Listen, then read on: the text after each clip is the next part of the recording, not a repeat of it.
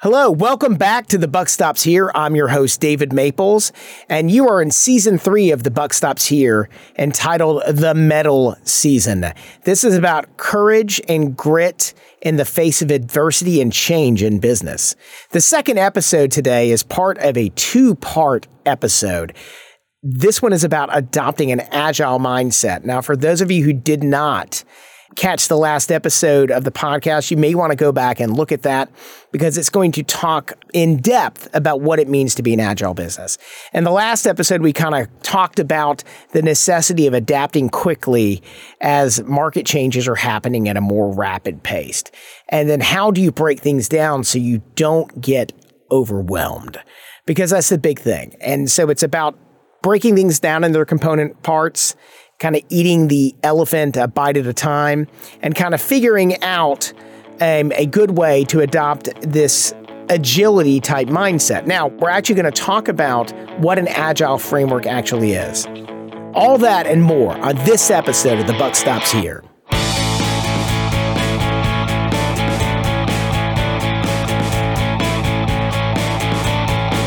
So what does it mean to be an agile business? What does it mean to adopt an agile framework?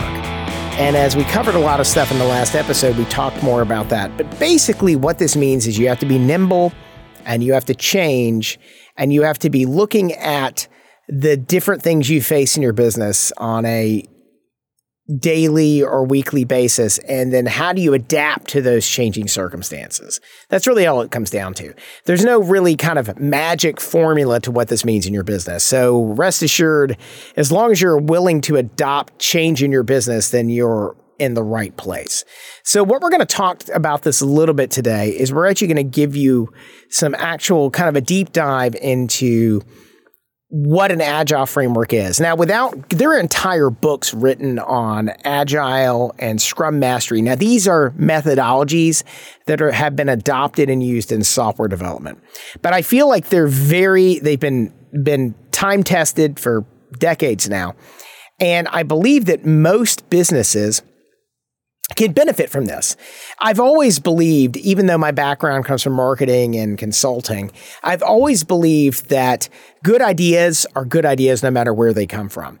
And there's no reason why you can't borrow or even steal from a corollary industry that's not related to yours at all. I mean, if you're a software programmer and you find something that works really, really well in the real estate market, use it in your business. And I think that's one of the things we need to look at, just from a cross-discipline standpoint, is that there are great ideas in tons of different industries, great ideas in manufacturing, great ideas in sales.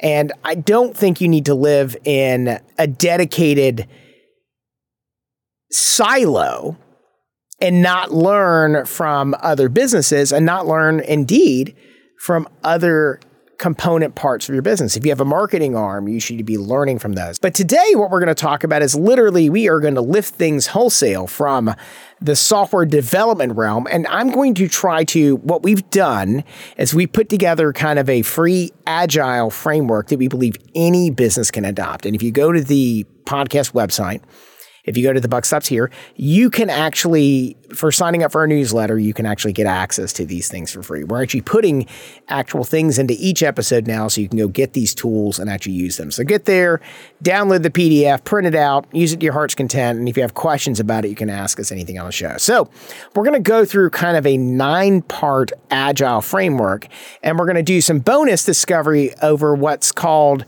task prioritization, dealing with the different things that you're working with in your business. So, assuming you've adopted an agile framework, let's kind of pull up our sleeves, get our hands dirty, and kind of talk about what this is.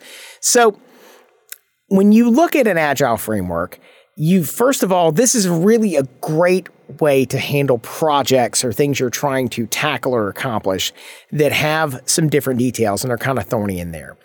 You want to start by defining a clear vision and objective for kind of your product or task. We've got this in there. What kind of value are you trying to deliver to your customers or the people who are involved in the project? This is going to be what is kind of the way to guide you into getting your action decisions. So for example, in any company, you say you want to adopt a new sales training program or something like that. And so you say, okay, we want to adopt a new sales program. We want to have all of the salespeople in our organization to adopt this program. And we need to figure out how to break that down into vision, the objectives for it, and what value do we want our salespeople out of this? We'd like them to close 20% more deals, or we'd like them to feel like they are more effective in what they're doing on a daily basis in their sales job. And then you just have that vision. You write it out there first. And if you want to, I suggest when you get your free Agile framework from the site, you can literally just put that right at the top. So, and then what you want to do is you break down the goal into smaller, manageable tasks, okay? So you're going to break down whatever your project is. Okay, cool. So we're working with a salesman. So we want them to adopt a new sales program, new sales training program. So what does that mean? Does that mean they have to watch webinars, go to a sales training class? They're going to have to read a book. We're going to have to break it down by chapters. You want to break each part of that project down into more manageable tasks. And you've got to look at all the things in it. Now, if any of these look too big, if any task you can't explain it to someone else in about 5 or 10 seconds of what that task is and what's needed to complete that task, the task is too big. You need to break it down into smaller parts. That's what you're going to have to do. So that's your first kind of your bellwether on that is you literally just break it down into smaller pieces. And that's what you do. Each task is something that can be completed within a defined time period, typically 1 to 2 weeks. So for example, let's say one of the tasks is to read this book. Well, can your salespeople read that in 1 to 2 weeks with everything else they have going on? If not, maybe you need to break it down and say, okay, we want to read the first 3 chapters of this book, or we want to watch these first 4 podcast videos, or we want to meet and talk about these things. And then what you're going to do is you need to realize the next step of this is to prioritize your tasks. You need to figure out which tasks are most important. And you need to establish kind of a prioritization framework based on the importance of the task and their value to the organization. And you could simply do something like a high, medium, and low ranking. And this is what another thing that's available if you sign up for the newsletter is we're going to talk a little bit about what is called the Moscow method. It just stands for must have, should have, could have, and won't have, or wish. So just to dive into that for a minute. So if you break that into Punnett squares, it's pretty simple. Must-haves are things that at the end of this 1 week period or whatever it is for your time frame for this project, these are the non-negotiable things. They have to be done. Without this, the project would be considered a failure. For example, if you're trying to get your people to adopt a new sales methodology and it's required that they read a book, if no one's read the book or read the first 3 chapters at the end of week 1, then the project is a failure. Okay. And it must be completed by this deadline. The should-haves are important, but they're not necessarily vital. So you may decide that everybody has to have read the project and they should have answered the questions or should have answered how they're going to incorporate that in the things. Maybe the should-have is that we were going to have a discussion about this. Should-have, they're high priority, but they're not necessarily as critical as the must-haves. They can necessarily be postponed without jeopardizing the entire project. So there's no reason why you couldn't have your people read the first 3 chapters of the book and then say continue on to chapters 4, 5, and 6. But for whatever reason, you couldn't get together to kind of break that down and really digest chapters 1, 2, and 3. You can move forward with that to the next part of the project without it necessarily killing the project. The next one is what we call the could-haves. These are kind of the nice to have things that would help the project. Maybe in this particular case, maybe having a back and forth sales training type thing where they could go in and they could role play scenarios based on what they just learned in this situation. Again, these are could haves. And basically this is only usually considered if there's enough time and budget. Now, I will say, just to let you know, is that a lot of times you have to reiterate these things. And we'll talk about that in the next step of the Agile framework. You want to look at these things after the fact because you may have put too much stuff in your project to get accomplished in that 1 week. So there's nothing wrong with you coming back and addressing it and saying, okay, cool. We couldn't get some of these should haves and could haves done. We'd really like to make them must haves in the next week. So let's go recalibrate what we're doing. Maybe you didn't give your team enough time to go work through each one of those pieces on their own to go through there. The last of these kind of pundit squares is things that fall into kind of the won't have category or wish category. These are requirements or features that you've agreed upon that they're not part of this phase of the project, but you might like them down the road. Maybe the won't haves in this phase of the project are actually implementing it and testing it out with actual clients, where maybe you're playing back your phone call transcripts, or you're playing back your Zoom meeting and seeing what you could have done differently. It's something you haven't had in this project, but it's a wish thing too. It's a bonus. Maybe some of your people take it upon themselves and say, hey, I'd like to include that in this particular project. Generally speaking, these are things you've already established won't be part of this if at all possible. But if you get them, that might be nice.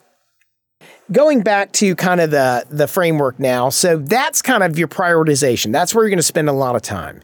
Now, when you're going through prioritization, you want to make sure you have other stakeholders. That's people who are involved in whatever this project is. You want to have more than yourself coming up with this project. You don't want to be monolithic and just run this from the top. You need to have people who are going to be involved in it and will helping do these other pieces of the project as you move forward. So for salespeople, this might be your sales trainers or your sales managers, and maybe a couple of your top salespeople who will be involved in doing this moving forward. The next thing is that you want to break these down into what we call sprints. These are kind of your time-limited things. You want to go ahead and say, okay, cool. We want to work within a set period of time, call it 2 weeks or 1 week, and you're going to aim to complete all the highest priority tasks. Now, at the same time, you can assign out the different tasks within this thing. It could be assigned to everybody in your organization. It could be that maybe something in the should have category is assigned to your sales manager. That's okay. But you want to be able to look at this in a 2-week thing. Now, the daily check-ins. You want to hold short meetings each day, generally 15 minutes or less, where each team member explains what they did yesterday on the particular project and what they're planning to do today and any obstacles they're facing. So, and if it's a sales training thing, you might have all the salespeople in there, and it's a way to hold people accountable for what they did and find out there's maybe part of the sales training process was they needed to listen to particular chapters of an audiobook. But one of the obstacles or roadblocks they were facing is that your Audible account or what have you isn't working properly and they can't listen to the podcast, okay? That is not something you necessarily need to handle that particular day, but if it comes up in that daily stand-up meeting, as we call them, you can actually look at that and figure out how to move that going forward. The next piece is what we call the retrospective. This is at the end of that set time period, at the end of the 1 week or 2 week. You want to take time to review the work that completed, reflect on what went well and what didn't. And it's an opportunity to learn from the mistakes and think about the improvements you can add to the next one. The next piece is the adapt and iterate. Based on this retrospective, step 7 is to adapt your plan and processes for what you're going to do moving forward. Remember, the goal of this is continuous improvement. So don't be afraid to change things. If they aren't working right, throw them out and fix them. As we've said before, rules are meant to be bent, and if a rule doesn't work, you should break it.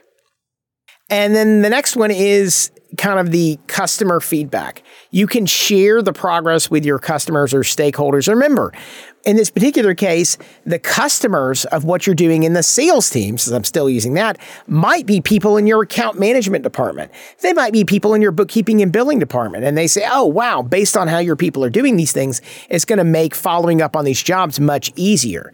And this way you can make sure you're delivering value to those people. And remember, customers in your organization are not always just the external customers. And then the last piece is to celebrate your wins.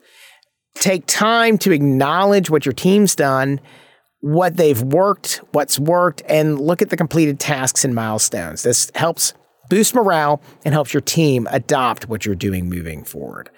So this is kind of the hard deep dive into Agile frameworks and to explain how you can make these be adopted in any size company. I believe in particular that these are really, really fundamental to adding in new pieces in your organization. And when you start looking at things, for example, we've talked about artificial intelligence recently. You need to sit down with your kind of AI advisory board, which you may not have, but I'm just telling you right now, you probably should get one. And you need to look at this because this is going to change stuff you do in your organization. You need to go ahead and sit down with that team and start saying, okay, how do we implement changes in our organization? You don't want to be caught flat-footed when this shows up in your organization in 6 to 12 months. It might be sooner. It may already be there for you right now. But the idea is that these are the things you need to look at. So this episode is kind of short, sweet, to the point. I want you to take a look at these kind of Agile frameworks we provided for you and adopt this prioritization framework, which in the industry is called the Moscow method. It's just an acronym for must-haves, should-haves, could-haves, and wishes, or won't-haves. So that is actually a really easy way that you can improve the mental mettle in your company. You can give yourself kind of the armor and gird yourself in a way that's going to let you have the grit and determination to face change and adversity and things that are coming down in the pipeline right now in this changing business environment, because it's only accelerating from here. And that wraps up another exciting episode of The Buck Stops Here. Thank you for tuning in and joining us. If you liked today's episode, please leave us a review on Apple Podcasts. Your feedback is greatly appreciated and helps us improve, and it also helps other business owners like you find the show. Don't forget to follow us on social media. That's Twitter or X, Facebook, Instagram, and LinkedIn for giveaways, updates, and exclusive content. I'm David Maples. Be well, be awesome, and have a great week.